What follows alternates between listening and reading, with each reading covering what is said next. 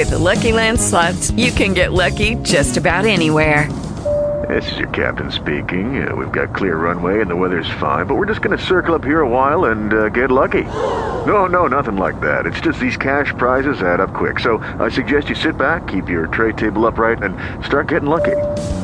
Play for free at LuckyLandSlots.com. Are you feeling lucky? No purchase necessary. Void where prohibited by law. 18 plus terms and conditions apply. See website for details. Talk shoes. Recorded live. What is up? Field Street Forum Radio is on the air. It is Wednesday. We are back after a 1-week hiatus due to Valentine's Day.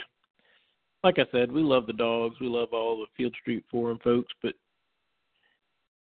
Valentine's Day, we needed to hang out with the wives, your girlfriends, or your significant other, whatever. Take a little time off. It was the week after signing day. So it was a perfect time to take a little break. And but you know what? We're back now. Ready to get back to it. I'm your host, The Real Dre. Soon to be joined by Jason Harry Dog. Anybody else wants to give us a call?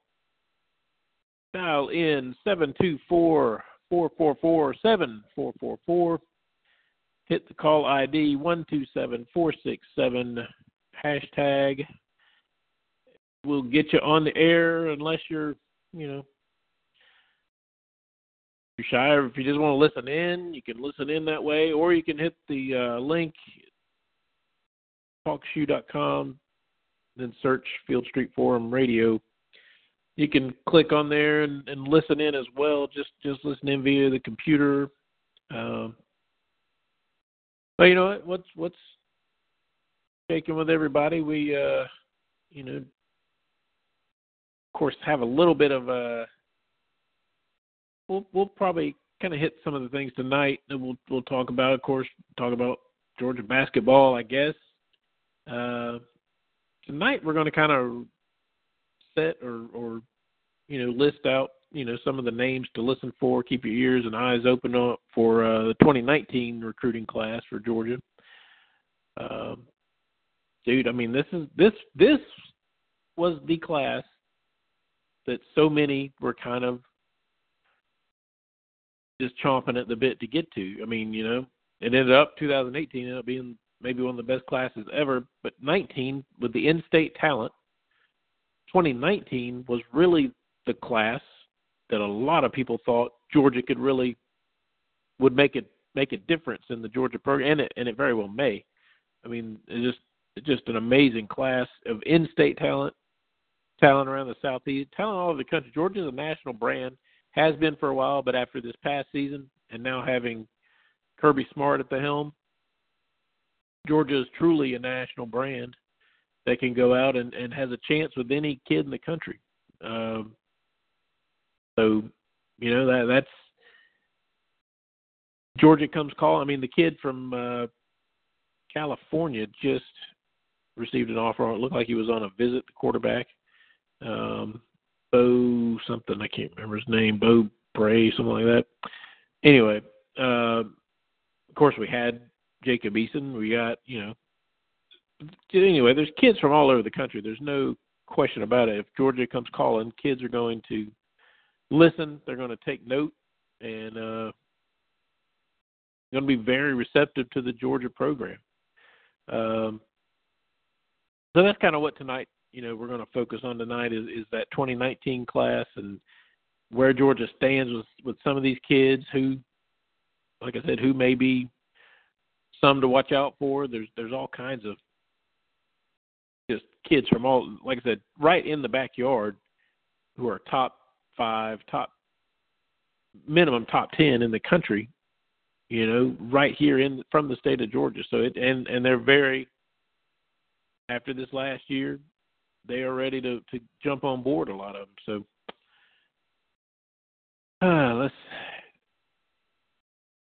like I said, I was soon to be joined by maybe Jason here. I got 2 South Alabamas. What's up here? Jason, you there?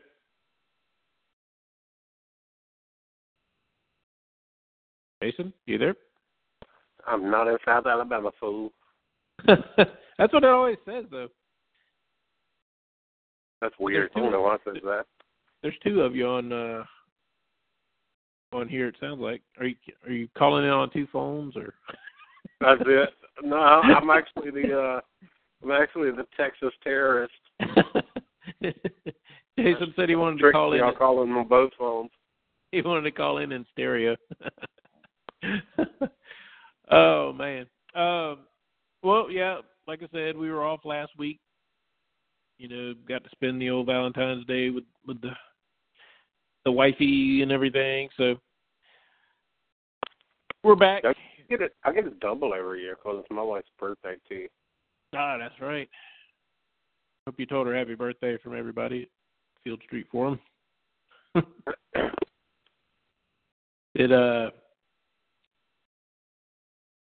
right. What do you want to jump into? You want to jump into recruiting 2019 class first? Or do you want to talk about basketball? I'm going to kill somebody. I knew you were saying that next.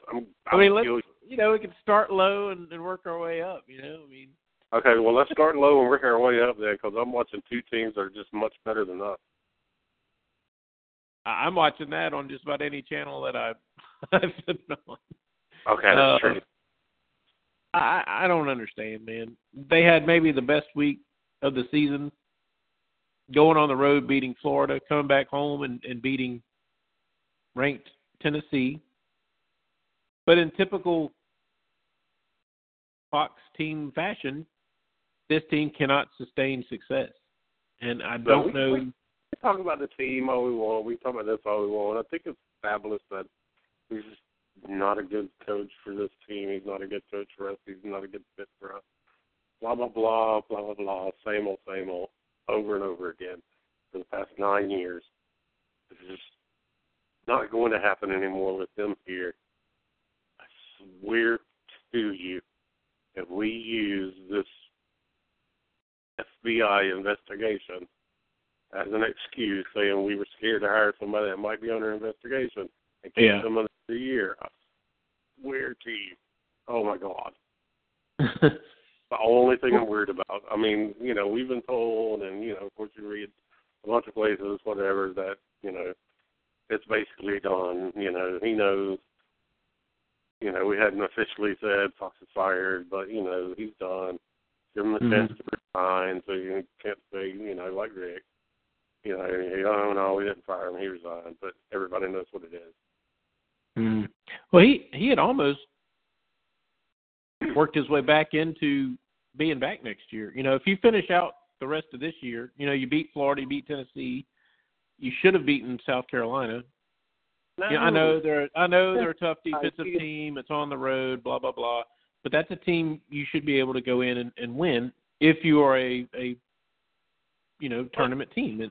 Here's my problem. Why do we even think like that? I don't know. In 2 NCAA appearances in 9 years, okay, if we somehow kept winning and made it 3 in 10 years, then we'd still lose in the first round. So 30% of the time you made it to the NCAA and you won 0 times, 0 tournament games in 2 years. Right. Why do we even think like that? There should not be a chance from this point forward, from before the South Carolina game forward, from before the Florida and Tennessee game forward, from before the Florida and Tennessee game, there should not be a way that he comes back unless he goes and wins and makes Sweet 16. The only thing anything, that's the cutoff, Sweet 16. Yeah. The only thing that I could even think of or counter to that is, the momentum in recruiting.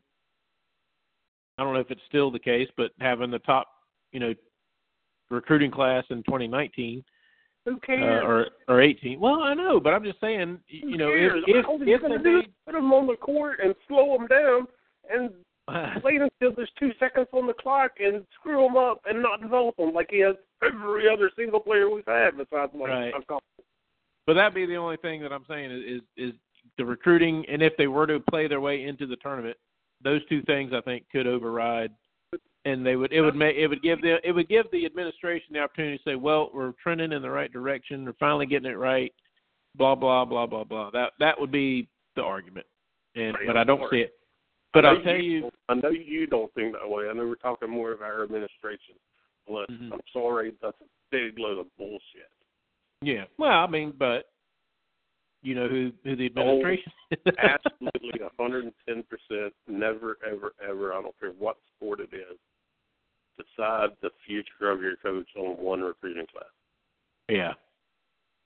And if we're deciding the future of our coach on beating a not-so-good Florida team, I know they're ranked 25, whatever, blah, blah, blah. They're not that great. You know, they might win one game in the tournament. I think Georgia's just a good matchup with Florida. Yeah, I mean, it's just a good matchup. But you know, I mean, they got one really good guard, and they've got their front line. Georgia can expose with Mayton and Obeyday and those guys. And say, okay, look at football. It's the same thing when we had Rick. Yes, God, we loved him in the beginning. For the past 5 or 6 years, we just weren't great.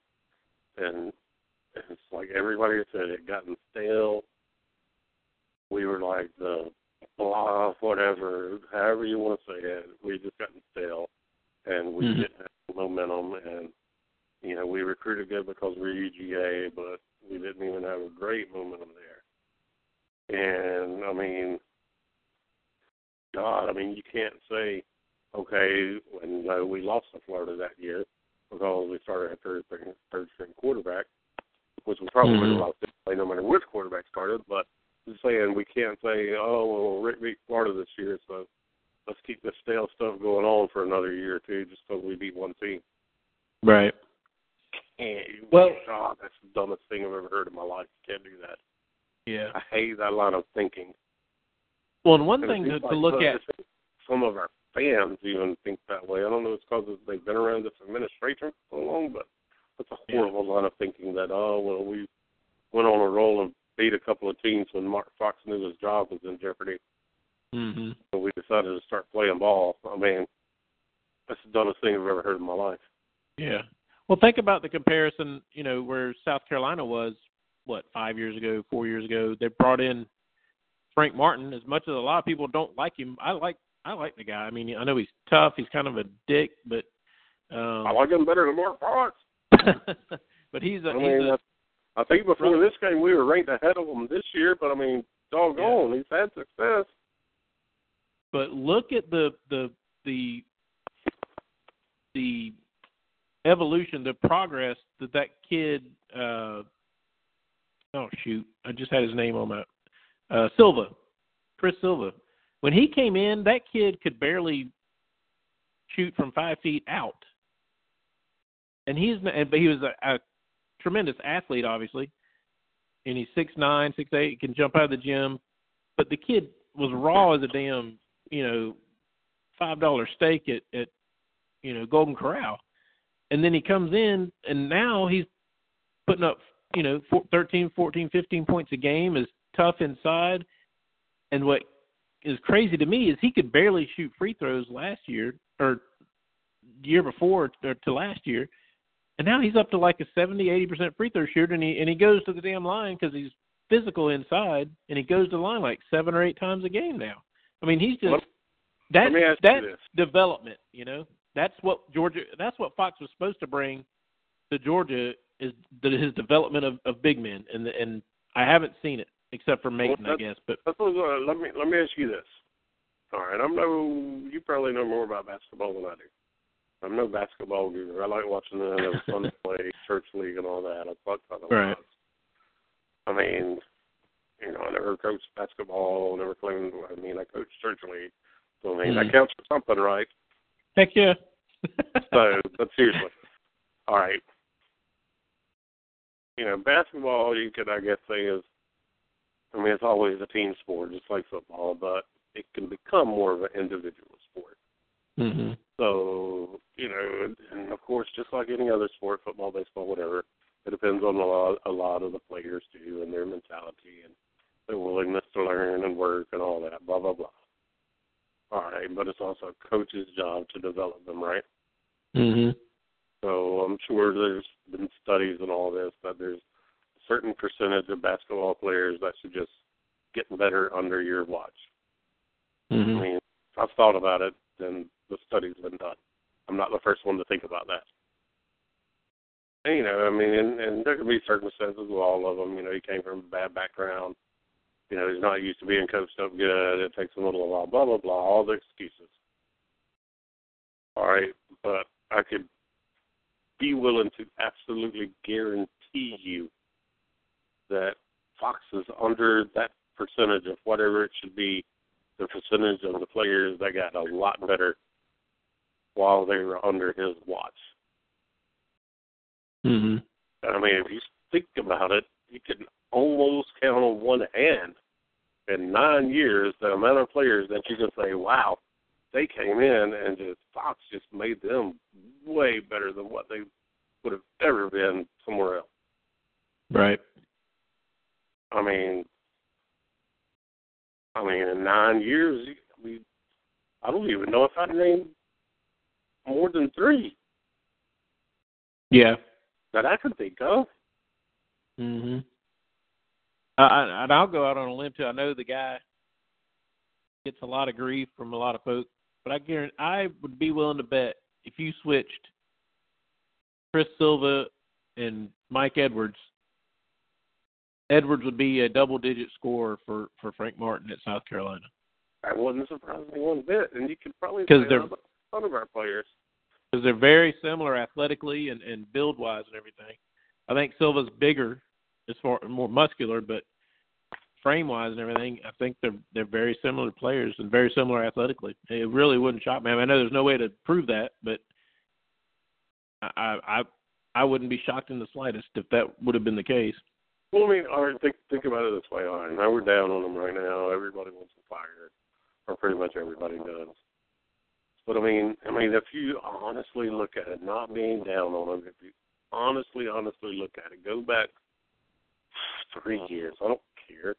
Go back 3 years and say, in the past 6 years, there's been this many players that Fox has just made better that they wouldn't have made it as far as they made it if they hadn't had Mark Fox as the coach. Yeah, I don't. Just players. I mean, I think you got to give Frazier improved a lot. No. We're skipping them. Because right now we just want Mark Fox fired, and we're just down on him, and we're being human.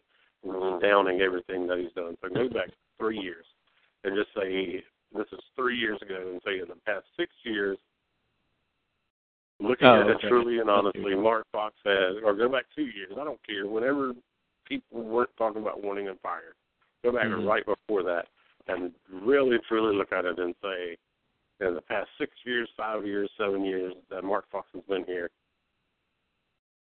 so-and-so wouldn't have gotten to where they got out to him as a head coach. Yeah, because... name them. Well, was it Thompson and Leslie were pretty much Felton guys, but they came back for their junior years, I guess. And didn't, they played the 1 year, I guess, I think it was, under Fox, but didn't see improve. That's difficult in 1 year to improve, but I don't think there was anybody else, that you could look to and say that guy made a huge improvement under Fox. And look at it from now, and just say, we're really not looking at it through I hate Mark Fox glasses and want him fired, and we're really truly looking at it from here back and saying so-and-so got a lot better and just developed and advanced and blah, blah, blah under Mark Fox, and they wouldn't have made it anywhere close to where they would have been or where they are now without him. Mm-hmm. Name them. Yeah. It's difficult to do off the fly. JJ, Yeah, JJ improved. You can give him JJ, and you could probably give him Mayton. So, JJ and Mayton. But I think, Mayton had a lot to offer to begin with. You know? Well, yeah, and I mean, and it's easy to say that about any coach. Well, you know, so and so was already started to begin with. Mm-hmm. I mean, that's, you know, football too. I mean, you know, you could say that about Mark Richt and Kirby Smart with Chubb and Sony. Mm-hmm. You know, you could say that about Kirby Smart with any defensive player he had at Alabama. Well, he was a 5-star when he came in, but I mean, you still developed those guys. Right. But, I mean, you look where they got drafted, or look, you know, where they are now compared to where they were projected to be. And I mean, where's the guys that got drafted that wouldn't have got drafted that high if they didn't have Mark Fox as a coach? And I don't think KCP really – he was a really good player, but I don't think – he should have been the kind of guy that made for must-see, you know, oh, my God, Georgia's got this kid, Contavious Caldwell-Pope. You know, we need to get them on TV. Kind of like, you know, not exactly we were borderline average with him. Right. I don't think we made the tournament with him in Georgia in Athens. Right. And he was a first round draft pick. I mean, besides not being investigated by the FBI, please show me in the past 9 years what he has done to prove that he's worth anything close to what he's getting paid in coaching at a D1 school. Right. It's tough, man. And I'm not trying to be mean. I'm just trying to be truthful. Right. Well, it's just an honest question, honestly. I mean, it really is. You can't say the same thing about Rick. You couldn't sit there and say when Mark Rick got fired, or, you know, you can't sit there and say, well, what has Mark Rick ever done for us? Right. I mean, by all accounts, everybody still loves the man to death. I love the man to death. I thought it was time for him to go, but I still love him to death. Oh, I think he's one of the best men to ever coach college football. Right. But, and I mean, it's early. Things have gotten stale, but I mean, you can name player after player that he developed that became better because of him and his coaching staff. And I mean, you can name players that go back to him 10 years later, and you know, I mean. And even then, the first 10 years of his, you know, career, he had Georgia close to, you know, national championship level play, two SEC championships. You know, I mean, it's just. Yeah, I mean, he earned his reputation. You know, whereas Fox hasn't won a tournament game yet in 10 years, almost 10 years now. I mean, you can legitimately say, you know, you can legitimately sit here and say Mark Richt made us better. Right. I mean, you know, even though he had the past few years, we weren't great, but you could legitimately say he made us better.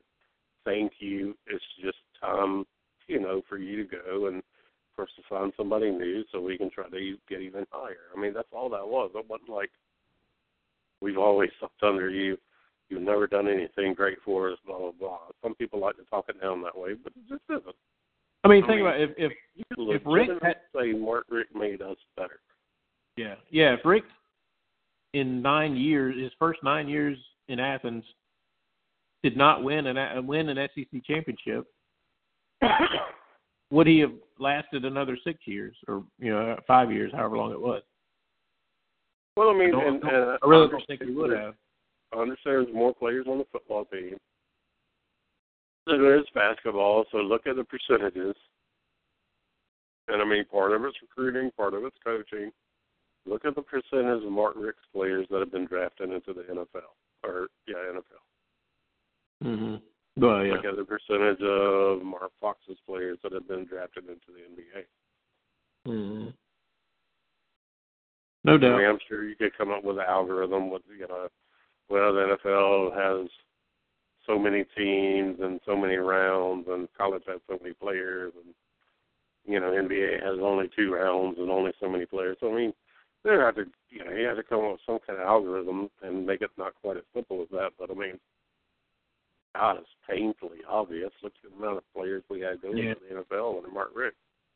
But even in college basketball, don't you think you don't have to have NBA-level players to be successful in college basketball, more so than college football, I think. You know what I'm saying? I mean, not as much, but I mean, it's just, okay, we count the NBA developed in the league, and you can even count Europe if you want to. I don't give a crap. Mm-hmm. We still suck. It's rough. I mean, the biggest thing is absolutely no way to twist it or turn it. There just isn't a way. The only thing he has working for him is he hasn't been investigated by the FBI. Right. That's it. I mean, there aren't a bunch of games that we shouldn't have won that we won. There isn't that one championship that we could say, well, you know, he took us there one time. Maybe he could do it again. I mean. Mm-hmm. But this was just classic Fox, or classic Fox team and how they played. They get on start out the season pretty well. They're 9-2. Sometimes they don't do that, but either way, you get in a position where you start. Pansies. Huh? Well, you start off playing a bunch of pansies. Yeah. Everybody. The Marquette win was good. St. Mary's win was good. Things like they were in position, and they usually get in position around January to where they're in the talk. They're in the conversation of being a tournament team. And then they always seem to go into this lull. Hold on. They go to this lull, and they lost those 3 games to Vanderbilt, who was 11-15 or whatever they are. They lost to South Carolina, and they lost to Arkansas. Or no, in the Auburn game, too. Don't forget that. The Auburn and Arkansas, they were up by 16 points in those games, and they managed to lose them. Hold on, though. Before you go any further, let me tell you what I did at the beginning of the season, because I knew everybody would be having this conversation. When we were 9-2 or whatever it was, I can't remember what the record was. Yeah, I think that's right. It may have been 10-2 even, but when we were there, I looked specifically at the SEC. I looked at more, but let's just talk SEC. When I looked and we were 9-2, there were, I believe, 10 or 11 out of the 14 SEC teams that were at least 9-2 or 8-3. Mm-hmm. Everybody was. Yeah. But there's been times the season before where they would be 8-5 or whatever, just stuff like that. I mean, but anyway, they play. They get to the point where they're in the conversation, and then they have those lulls. It's almost like in games even. It's kind of like the season and the games become a microcosm of the season because they start out well sometimes, and then they go into these lengthy lulls of just not even scoring for 5-6 minutes at a time, and then they'll win a couple of games, jump back in the conversation, and it's enough to make other coaches and a lot of the analysts say, "Boy, that Mark Fox, he keeps Georgia in the hunt every year, doesn't he? They're a tough team to play every year, or every week." For what? Because they run their offense. I heard him actually say tonight they run their offense so well, and they're just tough-minded defense. Okay, I can give you that, but the offensive part, there's no way anybody could say they run a smooth and legitimate offense, a well-executed offense. But then they come whenever you think they have success, they're poised for success. They have a game like tonight where they lose to a team that's, a tough team defensively, but it's a team that's lost, 12 games, 13 games this year. It's not a game that you should not really – you should be down by double figures most of the game.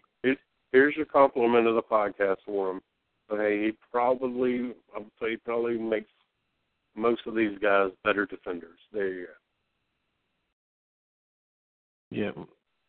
Say that again. But his offense, he probably makes his players better defenders. Yeah, okay. I wouldn't say he specifically makes them better rebounders. He definitely, nowhere in hell, makes them better scorers. No. And they obviously aren't learning to run this horrible offense that he's running. I mean, that's what I mean. He makes guys better defenders, and they we usually have a team that plays tough, and he wasn't investigated by the FBI. If that's what it's come to, Jesus Christ. But even tonight, I saw several plays, rebound, offensive or defensive, that were in the hands of Georgia players. And guess what? South Carolina out-toughed them, and they would snatch the ball away from the Georgia players, basically. And I even posted on Twitter, I said, I know it was about football, and I know it was Kirby Smart,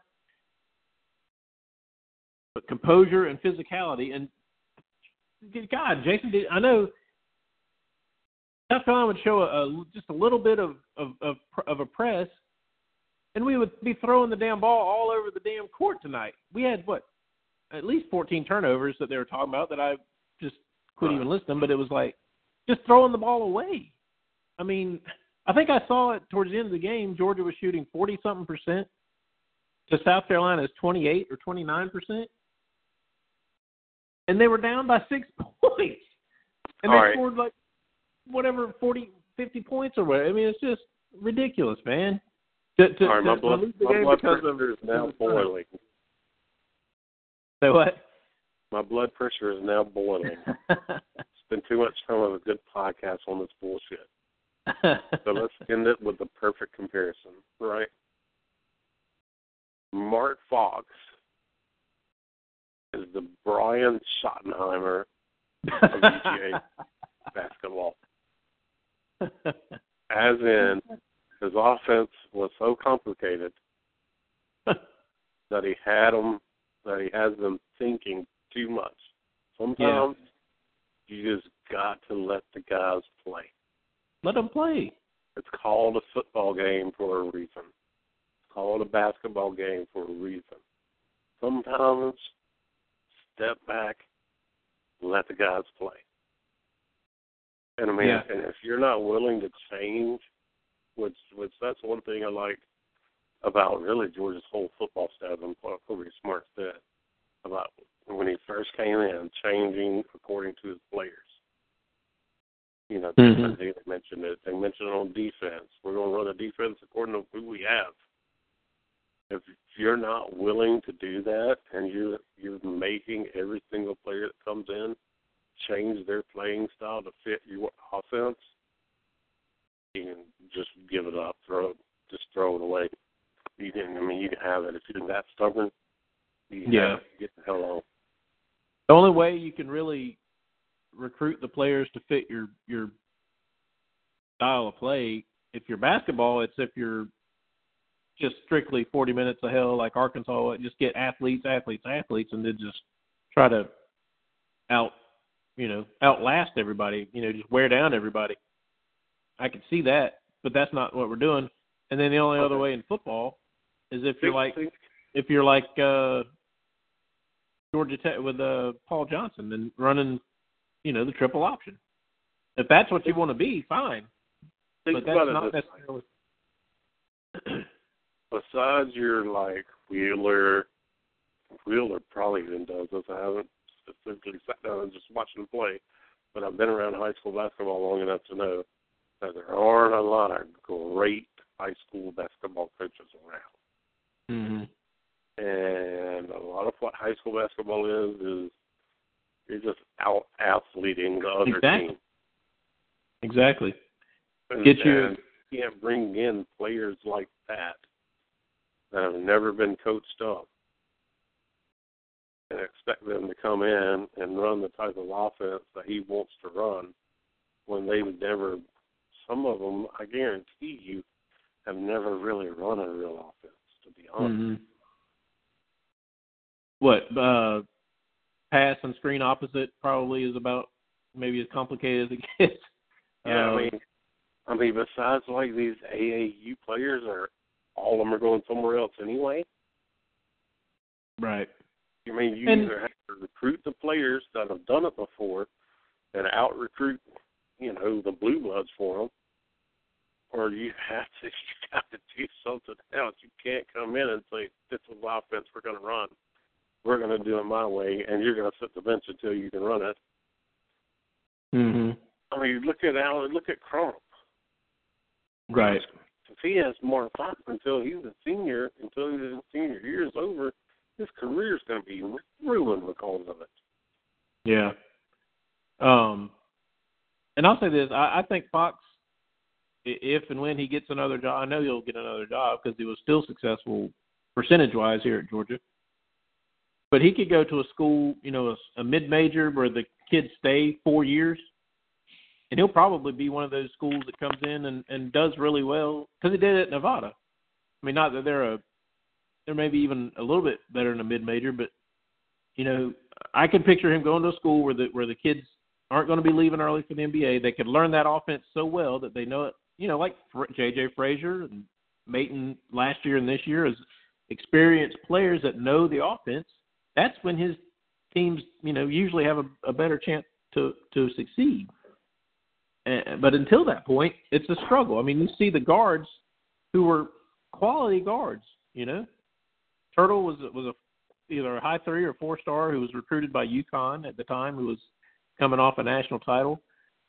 Crump was a 4-star. Jordan Harris was I think he was a 4-star too, wasn't he? Or maybe a 3-star? Oh, you're carried him. We're due 936. Let's talk Olympic curling. Jesus Christ. Right.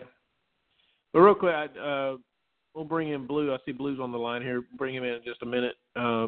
If you're Georgia athletic director, what direction do you go specifically? Not say anybody.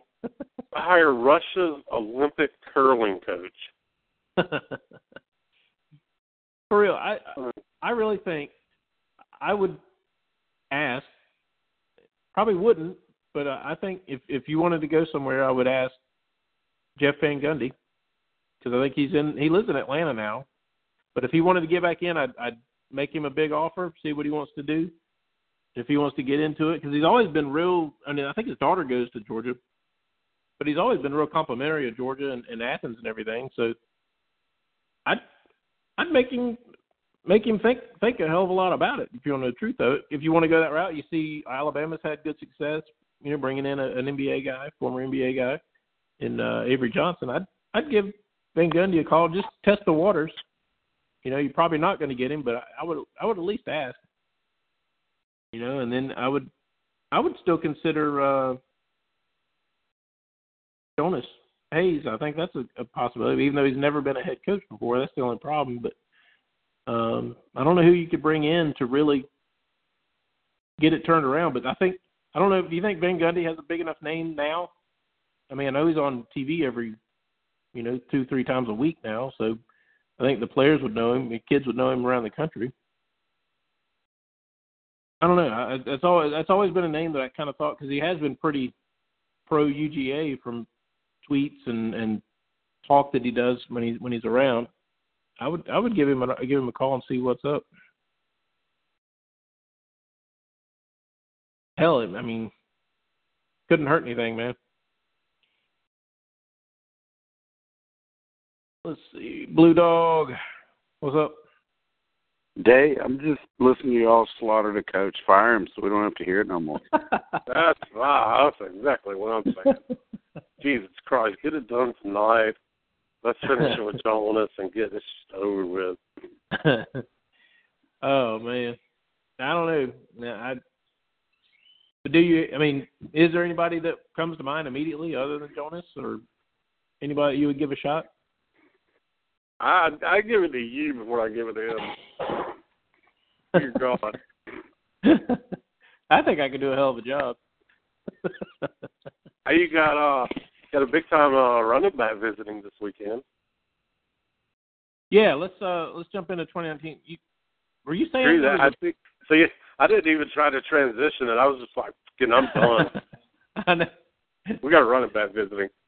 Did you say it was a big weekend this weekend? Yeah, there's a good bit of guys, dude. I tell you what, one thing interesting is old Seabass posted a picture of that Rambo Hunter. I don't even know. I can't even remember the dude's real name just because he has his Twitter as Rambo Hunter too. Rambo's his nickname. But he's a defensive end from South Florida. Derek Hunter? Yeah, Derek. That's it. Screw that. I'm calling him Rambo. I was about to say that's fantastic right there. You gotta bring him aboard. Yeah, old Seabass posted a picture where he's got his Twitter as committed to ATD, which is, of course, back in the day with the dog beside it. So, and then we got old Wilt Phone 247, the main recruiting guy, put in his pick for him. He talked to him or whatever, so he put his crystal ball pick for him to Georgia, and of course, people are going to follow. So I think he might be on commit watch there. Oh, really? Yeah, him, and I'd be on the lookout for that big white kid from Tennessee, Norton, the big defensive end. Actually, I think Hunter's already Rambo's already 6'4", 280, so he may end up playing more inside. And then Norton, the big white kid from Tennessee, he's already a big old boy too, and that guy's he's a freak. visiting the first weekend in March, and so I'd look for him. I'd look for him then too, to maybe jump on board. I don't know if do you watch Stranger Things? No. Oh man. Well, some folks will get my reference, but Bill Norton, he looks like a giant Steve from Stranger Things. Steve is like this little guy from, he's a senior in high school or whatever, but he's still small. He's the guy from, I don't know if you remember the Domino's commercials where he copies the Ferris Bueller thing. You remember that commercial? No. That guy. But anyway, Bill Norton looks like a giant version of Steve from Stranger Things. So. I'm just give it up, Dre. We don't know what the hell you're talking about. Y'all don't know what the hell I'm talking about, but I'm laughing my ass off. maybe the listeners know, and they're laughing with you. But me and Blue are out. They are. Anyway. But, hey, that dude has a motor though, for real. Yeah.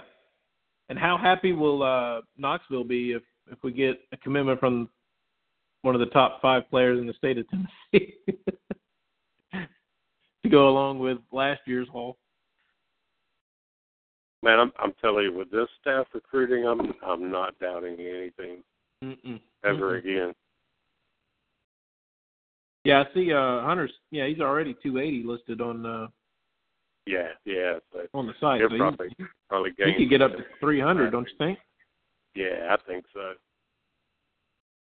And then, of course, I will not doubt this staff recruiting again. I mean, we're not going to always win everybody. And, I mean, you hear stuff, and you hear ahead of time, hey, watch out for the signing day.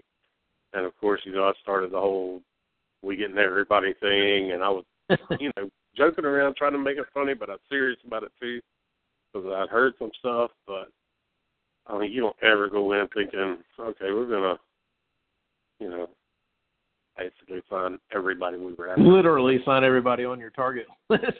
I mean, Jesus Christ, you flip Walker, you flip Reese, you sign Bush, and you get the 2 guys that were already committed, and they're like, how are we going to take all these guys? And then that's after the early signing period where you got everybody to sign early. Exactly, yeah. I mean, they were just killing it, so I will not doubt them on 2019 kids. No, I will not doubt them on one of them. Well, and that's what I was saying earlier, too, is how everybody was really chomping at the bit to get to this 2019 class because of the talent in this class. I mean, and by the way, they just happened to get the number 1 class in 2018. So, I mean, you really got to look at things going on. And the way it started, already 3 5-stars listed and 4 4-stars. Hazelwood, Nolan Smith, Dominic Blaylock, the number 1 and number 2 receivers in the country, by the way. Jalen Perry, Rylan Goad, J.D. Bertrand, and Luke Griffin all committed so far for 2019. And then who's the running back coming in this weekend? Kane. He's the number 3 kid. I can't remember his name. Yeah, Noah Kane, number 3 running back of the nation. Is he the one? Is that Lynn Kane's son, the former Falcon? Do what now? Is that Lynn Kane's son, the former Atlanta Falcon? I don't have a clue. I don't think so. Okay. I think this kid was originally from Texas. Oh, okay. I don't know. I think he's at IMG now. No, But I'll tell you this, the reason I was saying that about not doubting these coaches in recruiting, that's one reason that I think we're one of the only ones that still keeps talking about Chris Hinton possibly ended up here. That there's actually still a chance. And anything else I've seen anywhere, they're like, we're not getting Hinton, don't even talk about it. But that just the coaches getting what they want, and of course we know 34 Dogs close with the Hintons, and mainly because of basketball, but he's friends with them, and so and him talking about it are the two reasons that we keep talking about. Don't discount Hinton. I wouldn't. I mean, there's obviously work to do and some things that have to happen, but I wouldn't just totally discount it and say, oh no, he's committed to Michigan, he's not coming. Well, what's interesting with the whole recruiting process to me is absolutely loaded in our two youngest classes. On the offensive line, you still have top offensive linemen that are like, I want to go take a visit to Georgia. Everybody, some folks, it's the way you got playing time to offer, you got this, you got that. And that's all true, but when this thing starts to fill up and these kids still want to come, I mean, that's a paradigm shift or whatever the business acumen is. That's just cool. Yeah. I mean, that's what Bama does and did for a decade. Hey, we're loaded with 5 stars and more. Keep wanting to come. Right. That's a different level. A couple other kids. It goes to show you that, number one, kids want to go to a winning program. They want to be noticed nationally. And number two, they don't mind sitting for a year or two for a winning team and playing for coaches that they know are going to develop them. Yeah, I'm proving that over and over again. These top-tier kids, you hear how great they are for 4 years, from 8th grade to their senior year in high school. They can come in and unseat somebody, which is kind of cool. And they know look at it right now. Okay, we have next year, very likely, you're going to have high 4-star Andrew Thomas starting at left tackle. You're going to have 5-star Sawyer fighting for a guard spot, high 4-star Hill fighting for a guard spot, 5-star Cleveland, trying to keep the right guard spot, 5-star Isaiah Wilson and 5-star Mays fighting for the right tackle spot. And you have all that, but then you have the number 2 offensive tackle in the nation for Michigan, Devontae Dobbs, interested in Georgia.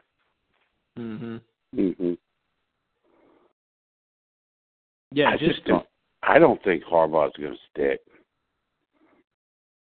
No. Well, that was actually going to be my third reason is, these NFL coaches, it would be hard for me to go from the NFL to 24/7 recruiting. Unless you just love it. And I don't know if Harbaugh loves it. I don't know if he loves it, but I think he truly loves Michigan. Oh, I do too. And recruiting's part of it. I don't think he minds it. He knew what he was getting into. It wasn't a surprise. I just don't think the guy can stay anywhere longer than 5 years before he starts chapping everybody's ass. I think he thought, too, that him coming back to Michigan, he was just going to be able to, if he showed up somewhere. That's why he was making so many, appearances, getting in the public eye all the time. He was kind of the one that spurred those satellite camps that were going on. And I think he thought if he just showed up with the Michigan, maize and blue, all the kids were lining up behind, ready to sign on board. And to some point they did, but for the most part, they're waiting and seeing what happens. Well, he had a couple of really good classes. He just hasn't produced on the field, and all that quirkiness. That's all cool, and everybody loves it when it works. But when you're acting like an idiot and you're 8-5 or whatever the hell he was, and you lose to the Gamecocks in the bowl, and your in-state rival and your main rival a couple of years in a row, pretty soon, instead of that being fun and cutting edge, you just look like a weirdo. Right. And I think the kids are they're worried about beating Ohio State and Michigan State before anybody's lining up. Yeah, and he's climbing trees and crawling into bed with kids, and everybody's like, "Oh, what a dynamic recruiter!" But then when you're not winning, then you're an idiot. Well, you know, and I mean, not on that same level, because Kirby Smart's obviously one of the best, if not the best recruiter in the nation, but even a lot of us were saying his first year, you know, he was coming out and kind of trying to run press conferences like Saban and kind of be an ass a little bit, and it's like, you better calm that down a little bit, Kirby. You better start winning some ball games where you could just come in and do that like Saban does. Yeah. And it's kind of the same thing with Harbaugh. It's like, you better come in and you better win some games before you do all that crazy stuff. Real quick, how do you see, how many O linemen do you see signing? 3? I would think 3, because I don't think you take any filler. Right. You find 3 guys that got a shot at competing, and you know, you take more if they show, but I can't see them taking more than 3. They're really loaded. They might need just a hair spread. I mean, outside of the center, you got everybody else for a few more years. Yeah, you got Griffin already committed. I guess Harry Miller is probably a pretty significant prospect to add. I think the Clay Webb kid out of Alabama. He's the kid, the one kid so far they've talked about that I think would be the last one to come in and recruit, who's there now would get recruited over even Erickson. Mm-hmm. That if they took Webb. Right. Oh, Webb's I don't think you're going to recruit over Sawyer, and I don't think you're going to recruit over, you know, any of the tackles. The last 4 tackles we've taken. But our center still, and unless you're counting Sawyer or Hill as a center, then the point's moot. But here locally, you got a Georgia legacy, and granted it was his uncle that went, but you know, McClendon Jr. down here at Brunswick High. It seems like and Georgia really. I haven't watched him. I mean, he gets a lot of talk. I mean, I'm sure he's good. I've never watched him. Yeah. You take a look. Watch out for McClendon too. We've turned the heat up on him lately. Yeah. I'll say this. Even last year, let me put it this way. Class of 17, you know, when you had Demery and McClendon at tackles. McClendon as a sophomore was the best offensive lineman on the field. I mean, Demery was big and strong, but he was raw, and he didn't really follow through on blocks very well. But the potential was there. McClendon's much more polished and just as dynamic as Demery was, in my opinion, for whatever that's worth. But I really like the kid. I think our top targets on the offensive line, like top targets, are going to be Harry Miller and Clay Webb. I think we got to beat out Ohio State for Miller, maybe even Stanford, but especially Ohio State. I watched that wrestling that you put up of him, and then that made me go look for some more. Oh my God! Oh, Webb's nasty. I don't think he may not be quite as athletic as Sawyer. I think everybody knows how high on Sawyer I am. But, I mean, you like Sawyer, Jason? Yeah. If you could pick one that you put right up there with Sawyer, I think it would be Webb. Huh. I think I'd even put him above Trey Hill. Webb's definitely an inside guy, right? Yeah. Oh yeah. He's gonna be somebody's center. Okay. And if they already have a starting center, you know, he might start off a guard, but I don't think he'll be there long. He's gonna be somebody's starting center. Right. He looks like Mike Webster. For any of you old enough to remember him. Yeah, I know. Terry Bradshaw's center, man. Yeah, man. Hey. But I think Harry Miller's going to be the top target. I think Webb is, and then they got to look at Wanye Morris. Obviously Warren McClendon, and then you take 3 out of that group unless somebody like Dobbs wants to come, or unless you already have 3 and Webb wants to pull the trigger after that. I think y'all are right with the 3. Because I think the year after that, you go get another strong 5. Isn't that when the second Hinton's ready? Yeah, the younger Hinton's the O-lineman, right? The O-tackle, yeah. I think it's going I think it's going to be harder to get many guards to sign up after Nectorian, Schaefer, and Sawyer and Hill. In Cleveland, and, we only lose one. Assuming nobody gets hurt, but we only lose one next year, 2. You lose the center and you lose Baker. Baker, yeah. But there's guys chomping at the bit to replace them, so the line's kind of set for a while. Yeah. Well, you know what? There's also I don't even know how to pronounce his name. It's Diaby, Deyavie Hammond.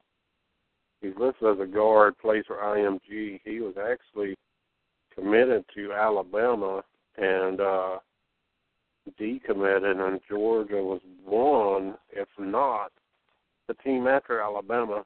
So he might even be one to watch out for. Huh.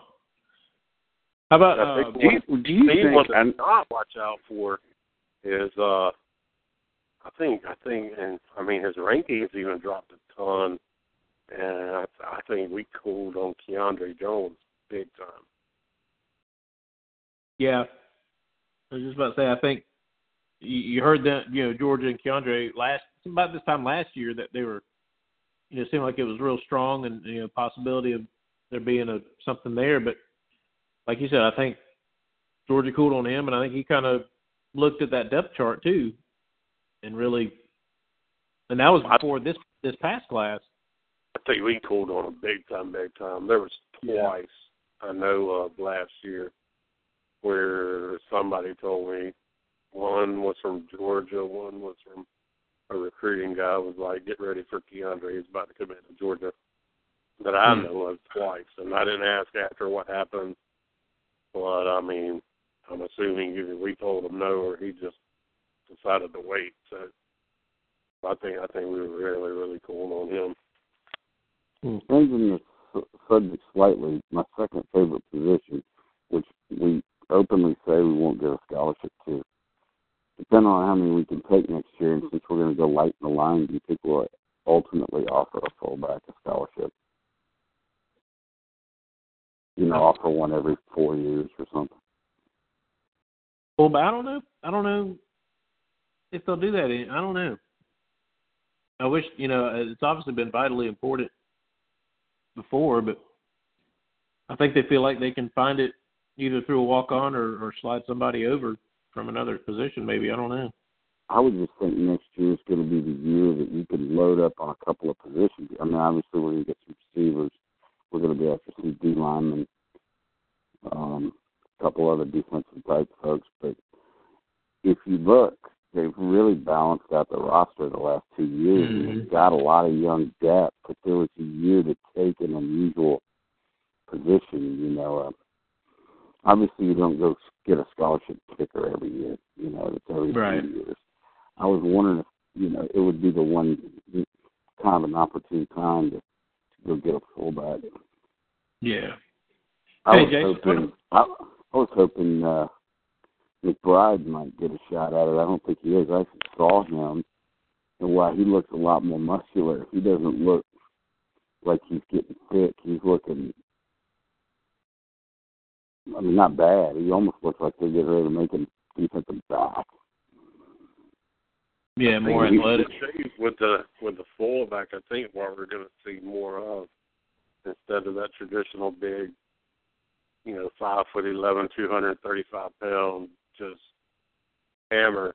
I think with the offense that they're trying to run, I think you're going to see more tight ends line up back there as like a H-back type. H-back, so just about so.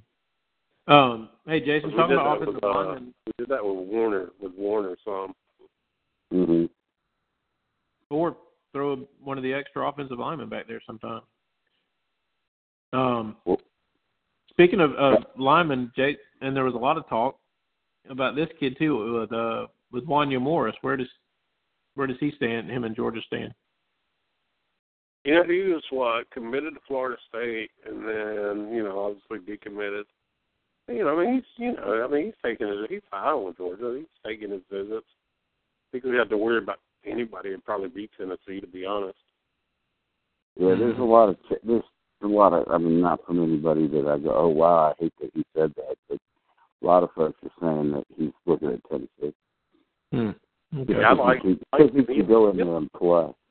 He has good length, I think. Long arms, skinny ankles, all of that stuff. Right. Yeah, but Wanya Morris didn't start for Georgia until he's maybe a junior at best. I just think there's too many good guys ahead of him. Yeah. And in the next couple of years, too many guys will come in.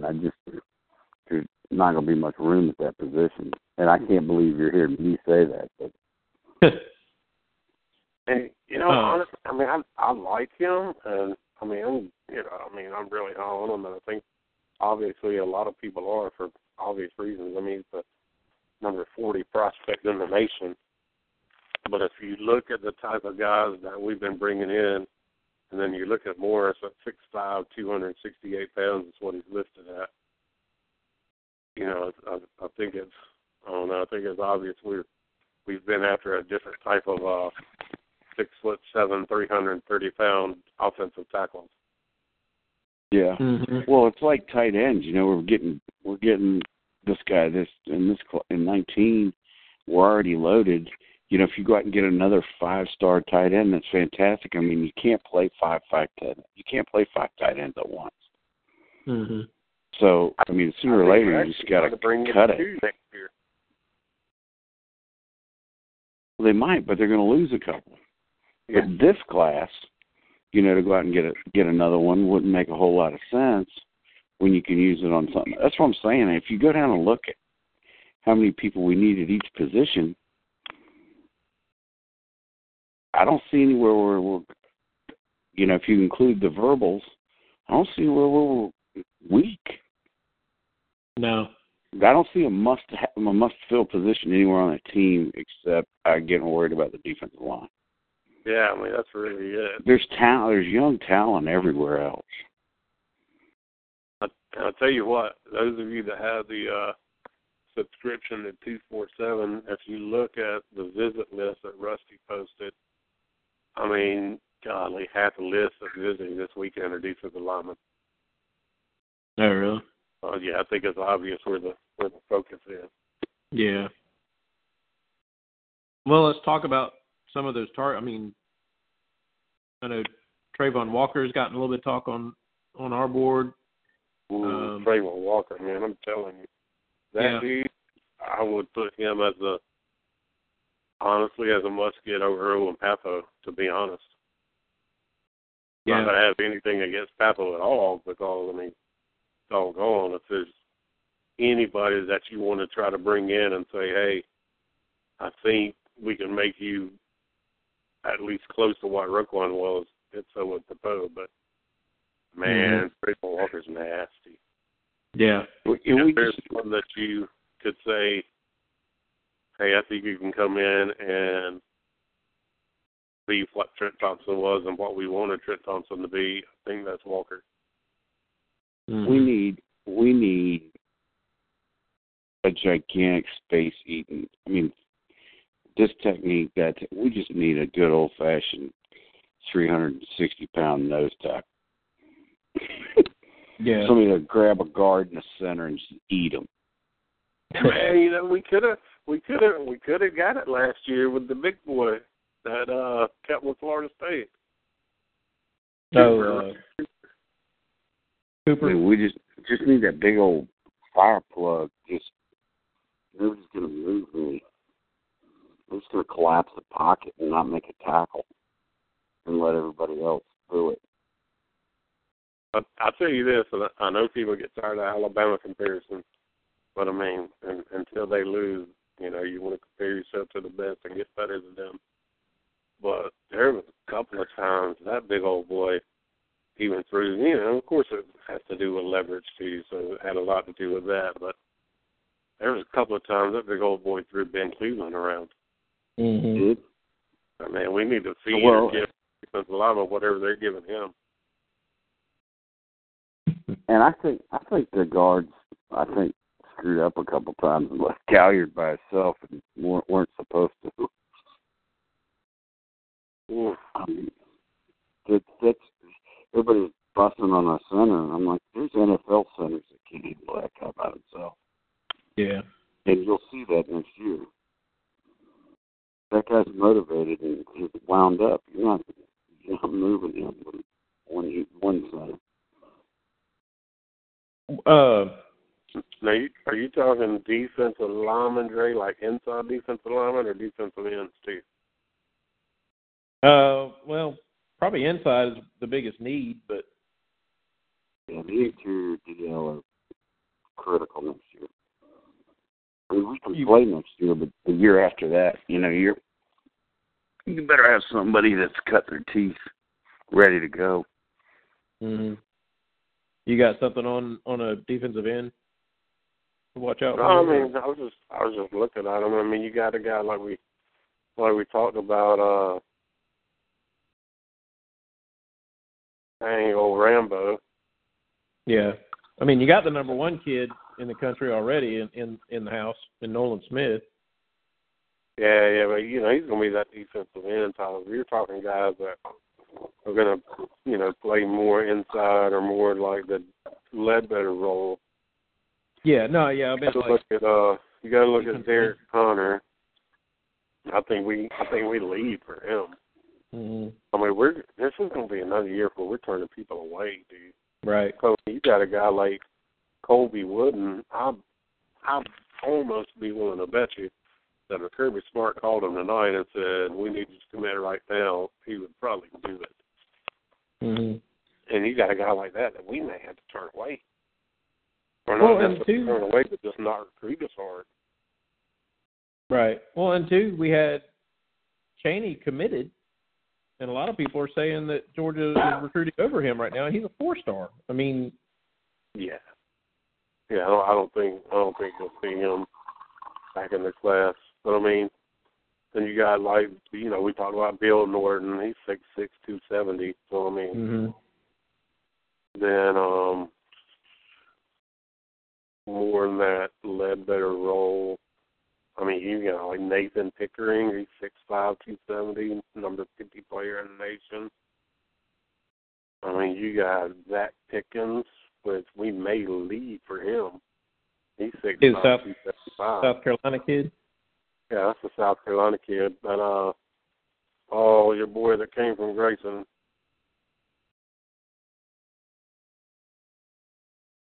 Dang, what's his name on coaching Grayson? Camden County, Grayson? The coach? Oh,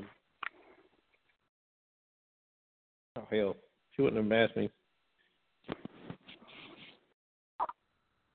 I cannot freaking remember his name. Anyway, he's up there at T.L. Hanna now. He's where?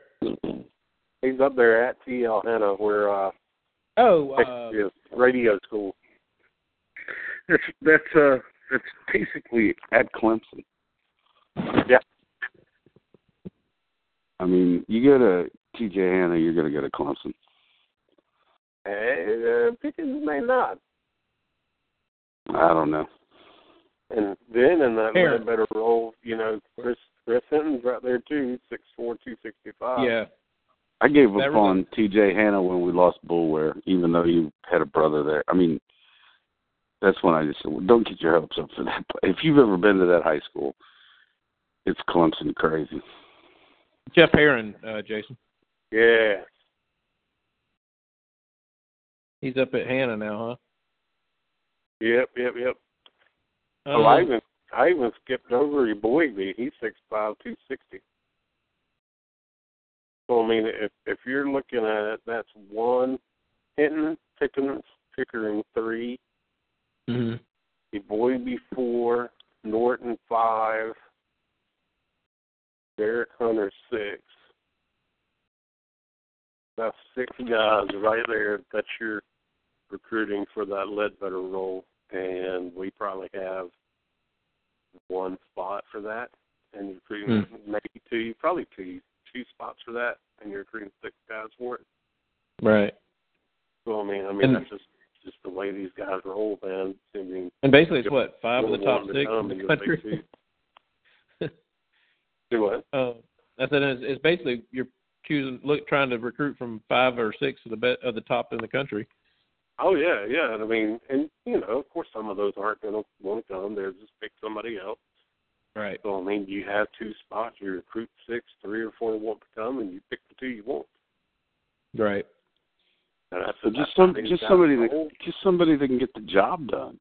Yeah, I mean you can have 2 4-star kickers. Yeah. Easy, one at a time. Go ahead, Jason.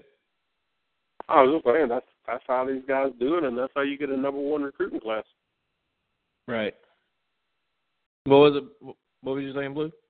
No, I was just, when we look at these guys, and a lot of it's just about finding a guy that can get the job done. You can have a 5-star kicker that hits 9 out of 10 kicks, and you can have a 4-star kicker that hits 9 out of 10 kicks. You just need somebody that can do that job. So if somebody's ranked a hair higher than somebody else, and you don't get them, but you get an adequate guy that fills the role and is going to be able to do what you need him to do so your defense works, you're good. Right. I mean, how about this? What about the running back class for 19? You mentioned Kane already. There's been some talk with Trey Sanders in Georgia being, talking a good bit. I know we all like the Crouch kid out of North Carolina. I tell you what, on Crouch, I think they may even want to reclassify him to linebacker. And I'm not doing the whole Derrick Henry route. I think he's too big to play running back. I think he wants to play linebacker more. Oh, okay. And I can't remember. I think it was Kip who was saying it, and I think he's right. I think they had a recruiting chat or something. I think he's right. I think the best way to recruit Crouch is recruit him as a linebacker with goal line plays and stuff like that as a running back. Recruit him to play with his main position as linebacker, but then we'll give you some carries. How about this though? Trey Sanders and Kane are both at IMG. It's like the top 2 running backs in the country are in the same backfield, man. Oh, it's ridiculous, man. Crazy. That is so crazy. Noah Kane. I keep just calling him the Kane kid, but you know what though? All these big names are out there, and you may be able to pull a Trey Sanders. He might go to Florida State. He might go back to Alabama. Noah Kane kind of might go back to Texas, kind of the Isaac Nauta route. Leave home to go down to IMG, but then go back. Right. So, I mean, you got all these big names, but then it wouldn't surprise me one bit if we pulled somebody like Samson Jones, who we just offered. He's already 6'1", 210. He's from Indiana. We just offered him. It wouldn't surprise me one bit to pull a guy like that. Right. And then I think we're going to have to try to bring in a quarterback.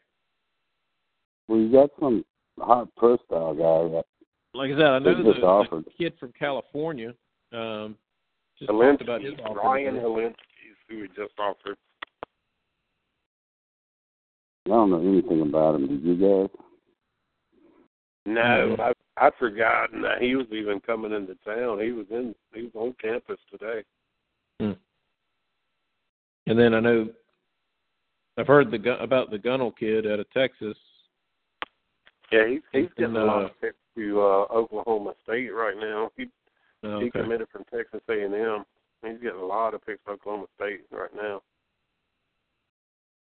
And then is Johnson 19 or 20? Who? Brad Johnson's? He's 20. Oh, okay. Yeah, I'll tell you another one. I think that the staff's higher on than most of them is that Sam Howell from North Carolina. Yeah. He got an offer about 3 weeks ago or so. Yeah, I think so. And also, I think they're actually high on David Baldwin, IMG's quarterback. I think he's a dual threat lefty.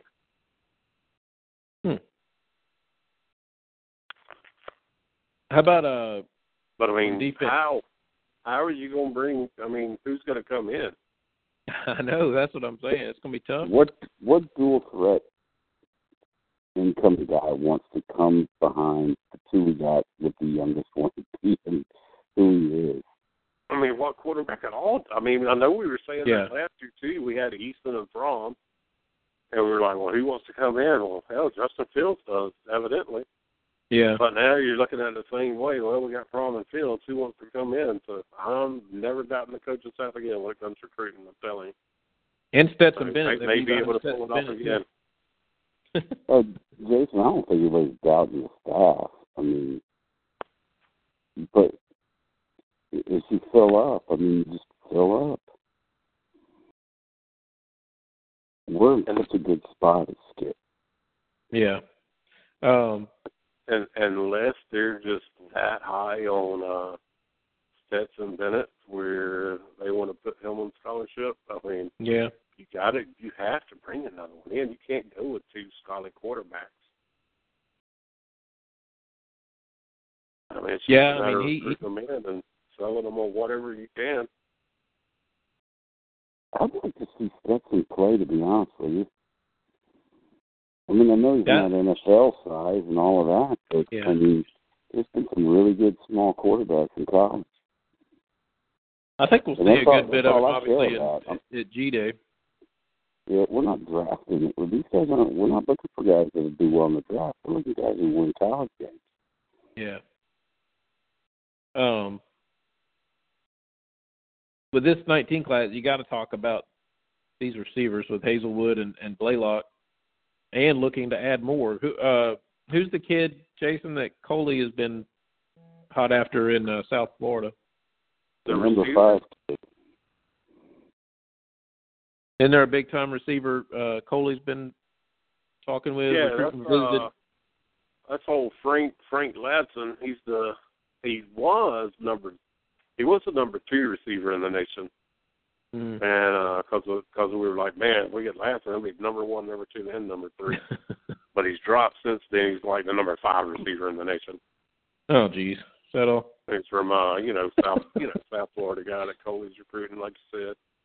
Right. But dude, when was the last? I mean, Georgia usually gets one receiver like this every 4 years or so. If you can get both of them in the same class, and another dude, I know Theo Wees had some talk. I don't think we'll be able to get him out of Texas, to be honest. But nah, I doubt it. Like I said, there's been some talk with the Florida kid, and I guess. I don't know. In state and of course, we want to get Ladson. We're going to have to beat Clemson for him. Who? If we want to get Ladson, we're going to have to beat Clemson for him. Oh, okay.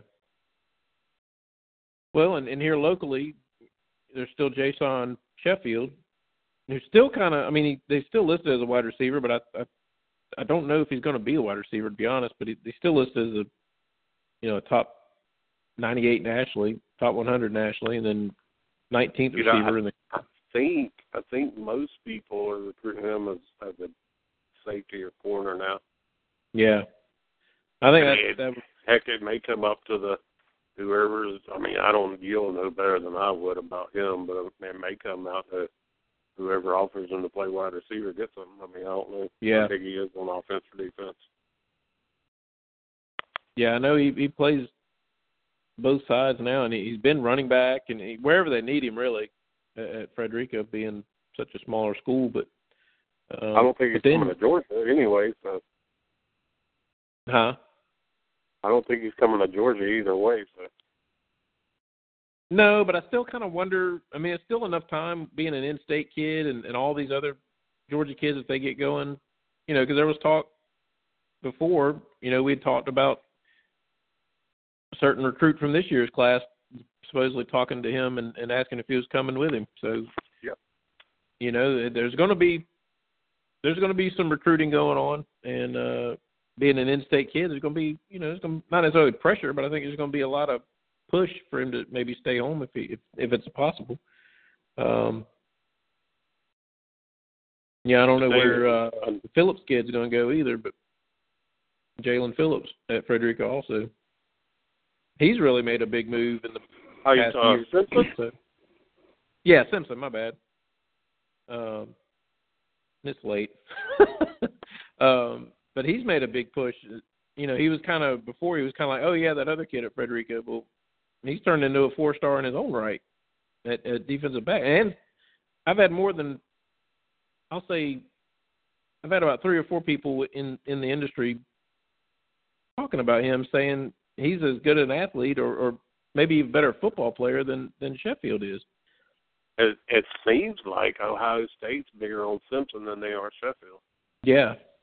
Yeah, I mean, it seems most like kids they were.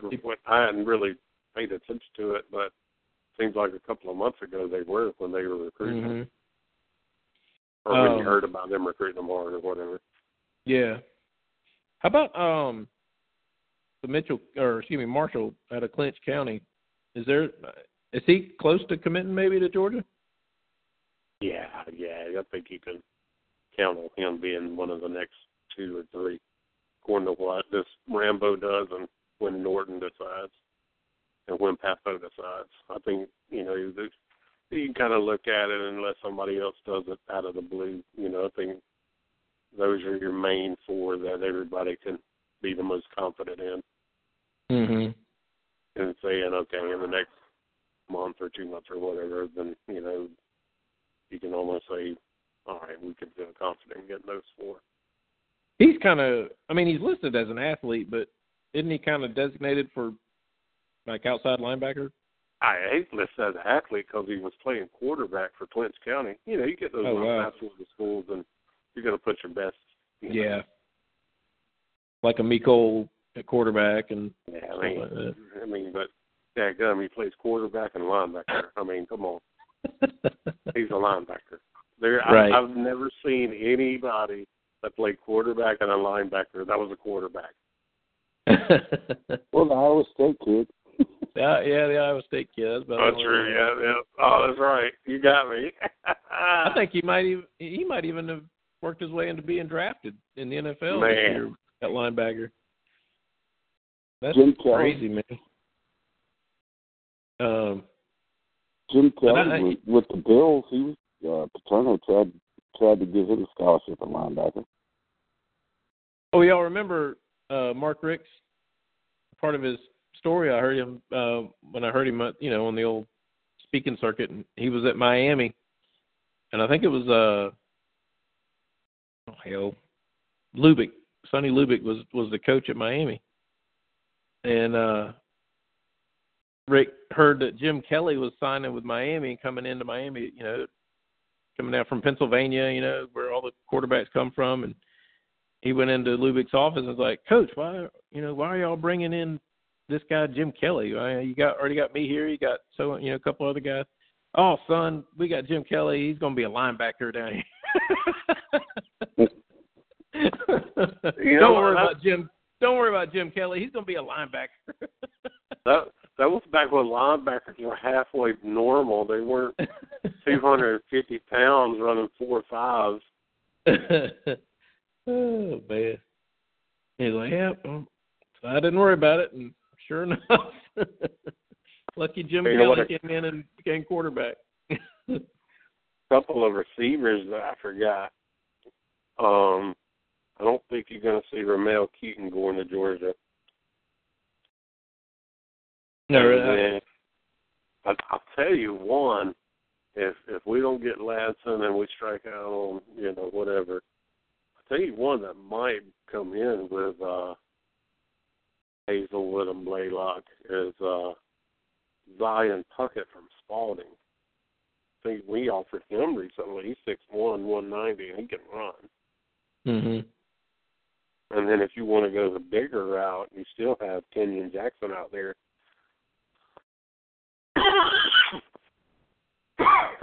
He's that Kenyon Jackson's that 6'5" kid from Grayson. Oh, okay. Those are a couple of in-state guys to look at.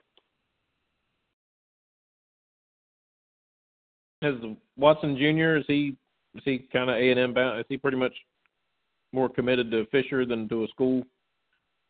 You think, or there's still? A lot of talk with him right now is Notre Dame. Oh, really? Okay. Yeah. I know from his dad's own mouth, we haven't been recruiting him hard at all.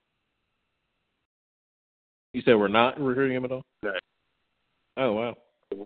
We hadn't hardly been in contact at all from what his dad told me in a direct message on Twitter. Oh, wow. Let's see. What about, I know we got the Phillips kid committed, but wasn't at one time seemed like, that's the thing, that's the strange thing with Georgia. It seems like you get to the point to where you think somebody's about to commit. There's, lots of talk between the two, and then all of a sudden things taper back off and cool back down. It's odd how it goes, but I thought at one point Jalen McCullough was close to being a pretty much a good fit for Georgia, and now it seems like he's kind of he's been all over the place. Wow. Yeah, he's been leading towards Alabama for a while. Yeah. Unless I think if anybody would be Alabama for him, it might be Florida State. I don't know. But the thing is, there's so many kids this year. I mean, it really is. Just in state. I mean, it's crazy. Crazy deep class. And then we gotta always look to North Carolina because there's such a good history of Georgia and North Carolina. I'll tell you, that's where we're offering a lot of defensive tackles. Mm-hmm. And maybe because Trey Scott, obviously because he was coaching at North Carolina, he probably has contacts with them already and has already been recruiting them there. So, right. And that makes, kind of obvious. So. Makes sense, yeah. Anybody from over in your neck of the woods, Jason? Well, it's always somebody. I'll tell you what, crap, I can't remember what class he's in. Harris County has a running back to look out for. Oh, really? Yes. This dude is bad. You think let's see. Anybody on the other side of the state lines? Let's see. Oh, we got a quarterback that's real good. He'll probably go to Mississippi State or somewhere like that. We have an underclassmen running back. He's going to be a dang good one. Those big boys. There's a couple of DBs. Nothing. I don't think Georgia's after any of them.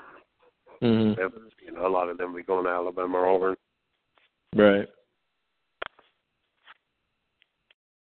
And what about? Can we get one of the big Samoan guys yet? Oh, yeah. Man, we need to. I just want to do the dance. I thought there was one that they offered a little while back, and he seemed like he was real stoked about the offer. But again, I think things have kind of cooled back off again. Can't remember who it was though. Let's see. Hey, while you're looking for that, the running back from Harris County is a 2019 kid. I thought he's 2020 for a second there. He's ranked as the number 87 running back in the nation. But I don't think his dude can run the ball. 6'1", 200 pounds. And he can straight up tote the rock. I think Georgia Tech and Louisville talking to him, looking at him. All right, well, can't get him going to Georgia Tech. Oh, no. But they've already got the quarterback with connection to Harris County. So. Yep, exactly. Oh, and one running back we didn't talk about was, and actually we've been on him for a little bit, but Rusty just posted about him too. Frickin' dude from Cedartown, Tony Mathis. You know, Cedartown's where Nick Chubb came from. Right. And they, you know, he's not as hyped up as Chubb right now, you know, at the same point, but I'm telling you, this kid can run this kid can run the ball too.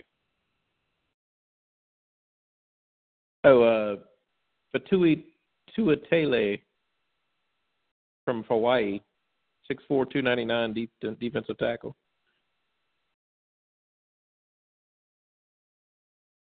That was the one that had an offer a while back, and like I said, I started thinking, well, maybe finally get a Samoan dude to come in here, but again, kind of slack back off again.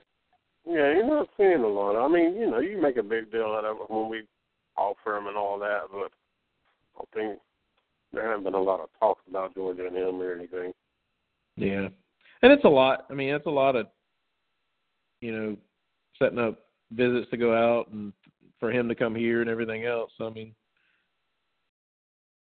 it's hard to get much farther apart. I mean, right. I guess you could play from Maine. Right. Alaska. Well, from Hawaii, Alaska would be close. Yeah. So, but I don't know. Dude, I was born in Boston, Massachusetts, when my dad was in medical school, and my brother was born in Honolulu, Hawaii.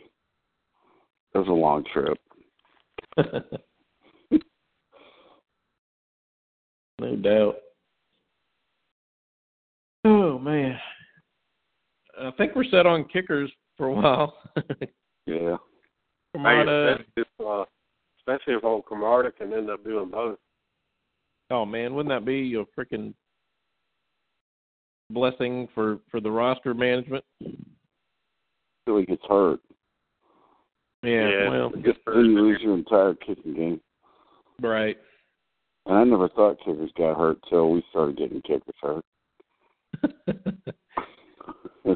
Well, as long as you don't get a punt blocked and get a freaking concussion trying to stop him from getting blocked on it. But that's right. What's the dude's name that we have right now that's hurt? Marshall or whatever? Yeah, man. He's hurt bad, dude. Yeah. Yeah. Who you think next year? Who you guys think next year in the SEC coaching lines is likely to get run out of town, if anybody? After all the changes this year, and I'm sure all the new coaches are safe for a year. But you think Gus is going to have a team that'll carry him over another couple of years? Even with the extension, I think.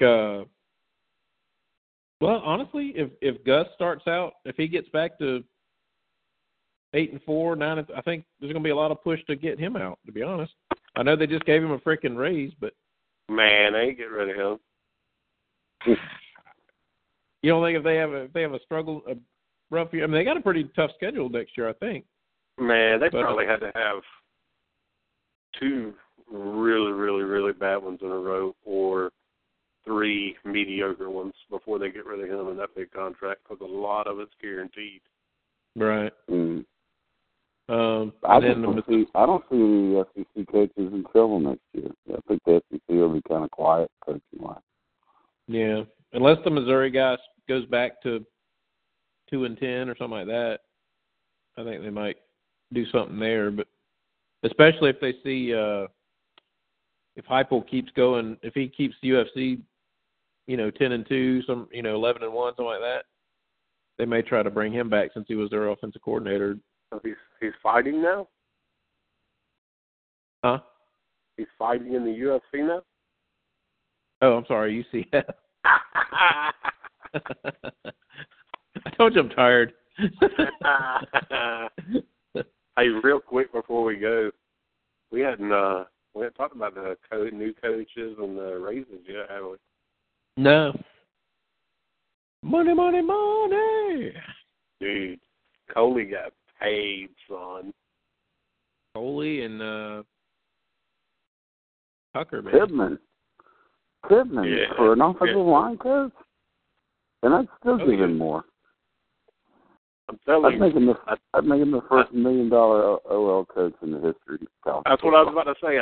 I said it when we hired him, that we need to make him the first $1 million non-coordinator coach. I am down. If he keeps recruiting like this and getting Oh my God. production. Well, old Jimbo went after Coley and was going to make him offensive coordinator. And, of course, Jimbo was going to call the plays. Right. And Texas A&M was handing out money like it was candy. So, I know we had to give him a huge raise. And I'd be willing to bet you. They hadn't announced titles yet because, we hired the Vandy wide receiver coach, Hankston, or Hankton, right. or I don't know if there's an S in there or not. And we got a special teams dude back. Yeah, we got Scott Fountain back. He was at Auburn forever. Then he was an analyst for us last year, and then Mississippi State hired him with their new staff as an on-the-field coach, and then Beamer left, and so we brought Fountain back as an on-field special teams. And probably could be tied in too, I imagine. Mississippi State coach has just got to be torqued. But it was huge being able to get him.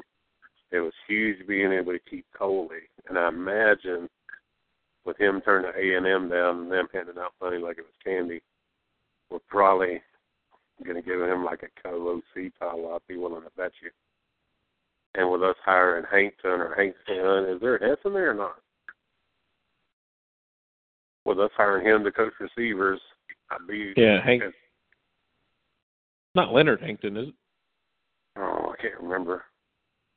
But with us hiring him as a receivers coach, there's basically nowhere for Coley to go with quarterbacks unless you let him coach tight ends. Cortez Hankton. Yeah, that's it. And then, it may have been a little surprising that, McGee was bumped up to what, 550 or something like that? 550, yeah. But that gives, you know what? That gives Georgia a lot of opportunity to give him a big raise to keep him when others, because other schools are going to come calling. Oh, big time. Bump him up. They already have number one. Yeah. You talking about McGee? Oh, yeah. Yeah, but they got to make him a coordinator. Well, yeah, I think he can make him like he's making so much as a position coach. They're not going to get him just to recruit. They're going to have to give him some real responsibility and some real money. And we're financially in really good shape. There's only a fistful of programs that can afford him, period, as a recruiter. But they could could afford him as an OC, and if he got to be that high in the OC, we may have locked him up for a year or two. Yeah. But at 550, you got room to, you got financial room that you can give him promotion, and you can do a running game coordinator or, something along those lines, even if you want to. Running game coordinator, recruiting coordinator, all that good stuff. Yeah. No doubt. I'll tell you what else it was, and, of course, Schumann's like Kirby's right-hand man kind of deal. Been with him forever, but, there's a couple of teams that came after him, too. Mm-hmm. So it was big keeping him. And then, of course, Tucker interviewed for the Tennessee job. And then Tucker, I think, is going to be the one that goes. Yeah, I think there was one or two that came after him. So, we bumped him from $900,000 to $1.5 million. Right. That you're probably capping. You're probably about capped out with promotion-wise for him. To be honest, one of the biggest moves may have been being able to keep Jay Johnson as an analyst. Yeah. I think that's undervalued. I think that's big, being able to do that. I mean, he's a former, was he head coach or offensive coordinator? I think he was coordinator up at, was it Minnesota? Minnesota offensive coordinator, that's what it was. I mean, you still have an offensive coordinator as an analyst. Right. Well, who's the next DC when Tucker leaves? Because Tucker's going to get a head coach job. Ooh. Do you chance it with Schumann, or do you? I don't think it's time for him yet. I don't know. For now. You get still Pruitt's boy back? For who else we have at the time and how old Schumann is. Right. Well, the Southern coach that we've got on is the analyst. That guy can still coach defense. Yeah, Tyson Summers. Yeah, I forgot about him. Tyson's a very good defensive mind. And he went into a bad situation, and he wasn't ready for it to begin, even a good situation. But, I mean, an on-the-field coach, he's fantastic. He is a good coach. I think he was just a bad fit at Southern. And I think that was from what I understand from some guys that were on the hiring committee for him that like him, is he was going in and he had picked an offensive coordinator, a guy from the Citadel, who was an outstanding coach, but had prior alcohol problems, and they thought that all been put behind him. And then, now this is what I heard. I don't know if it's true, but then the guy went out and popped a DUI or something like a week or two before the season, so they had to scramble. So the thing went in the dump, in the pooper day one. Yeah. I don't know if that can be verified, but didn't he hire the OC at Valdosta State and from Valdosta High? I mean, they got guys that were totally different from what they had on their on-field talent, and it just blew up on him. And he could never get it back, and it just I was sad for him because I kind of know that. I don't know him, but I kind of know him. He's an old blue hose. And if you ever hear him talk, I mean, you're ready to jump up from the table and run through the wall. I mean, he's an intense dude. Yeah. All right, fellas. I think we're about done it for tonight. I appreciate it. I hope Fox wasn't listening. I hope he was. Well, I tell you this. I hope his he ain't a bad dude. His little speech he had after the game last week, I hope he realizes we don't hate the players. I don't know why he said that. It's not the players, and I don't even mean that I hate him. That was just kind of the wrong tack to take. You know what? That's really the only time I've been pissed at him. Because he's pushing it off of this, acting like that the fans are turning on the players. That's the furthest thing from the truth, man. Well, I don't know anybody that doesn't, I don't understand. I don't play basketball. But all right, so you done did it again, Dre. We can't start with Fox and end with Fox. You got to end on a positive note. All right, next Georgia commitment in football. Ooh, I'm going Hunter now. I'm going Rambo now. Rambo. I was going to say Norton before all this came up with Hunter recently. With Rambo Hunter recently. I'll go Tresman from Clinch, man. Yeah, I mean, and now he could decide to pull the trigger this weekend. So yeah, sounds good to me. All right, fellas. Everybody check out fieldstreetforum.com, fieldstforum.com. Hit up on Facebook and Twitter, Field Street Forum. Give me a follow at The Real Dre. Anything else missing? You got the front page. Jason knocks out all the information on the front page for recruits and all the different sports that going on and happenings at Georgia. Classic City chat is where you'll have all the latest and news of the day going through, and just a good overall good time. But check it out, fieldstreetforum.com, Classic City Chat, and hit the most current date. And I don't know, man. Appreciate it, Jason. Appreciate it, Blue. Until next week, go Dogs.